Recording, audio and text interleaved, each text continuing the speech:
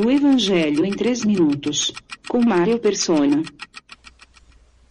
Se por um lado os católicos transformaram São Francisco de Assis em garoto propaganda de uma vida despojada, os protestantes europeus, influenciados por Rousseau principalmente, partiram para o Novo Mundo acreditando que o lugar do cristão era nas fazendas, longe do burburinho das cidades. Ambos desenvolveram a ideia de que o mundo material é intrinsecamente ruim e que tudo que é etéreo e intangível é bom.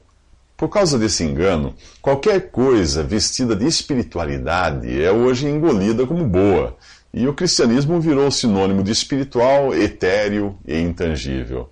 Mas o que Deus pensa no mundo material? No relato da criação em Gênesis, a frase "viu Deus que era bom" é repetida 5 vezes, sempre falando de coisas materiais. No final, viu Deus tudo quanto tinha feito e eis que era muito bom. Portanto, o problema não está na matéria, mas no pecado que a corrompe. Se o mundo material fosse intrinsecamente maligno, o Filho de Deus jamais teria assumido a forma humana. No entanto, em 1 Timóteo, diz que Deus se manifestou em carne. 1 Timóteo 3,16. Depois de ressuscitado, Jesus reencontra os discípulos em seu corpo material e deixa claro não se tratar da materialização de um espírito desencarnado.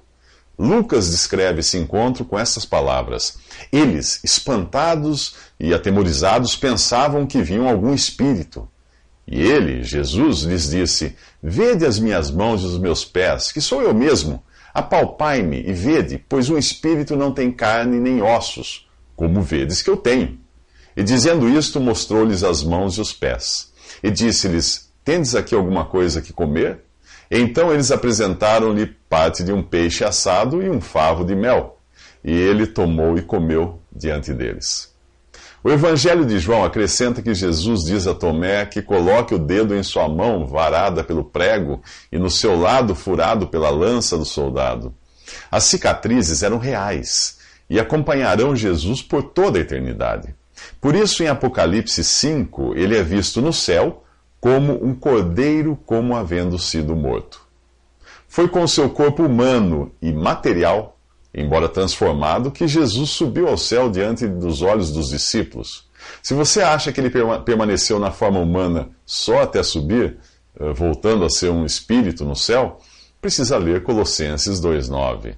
Ali diz que em Jesus ressuscitado e glorificado, habita corporalmente toda a plenitude da divindade.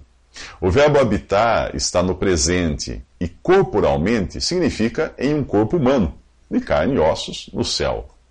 Mas para isso Jesus precisou morrer. E é para os momentos que precedem sua morte que nós voltaremos nos próximos 3 minutos.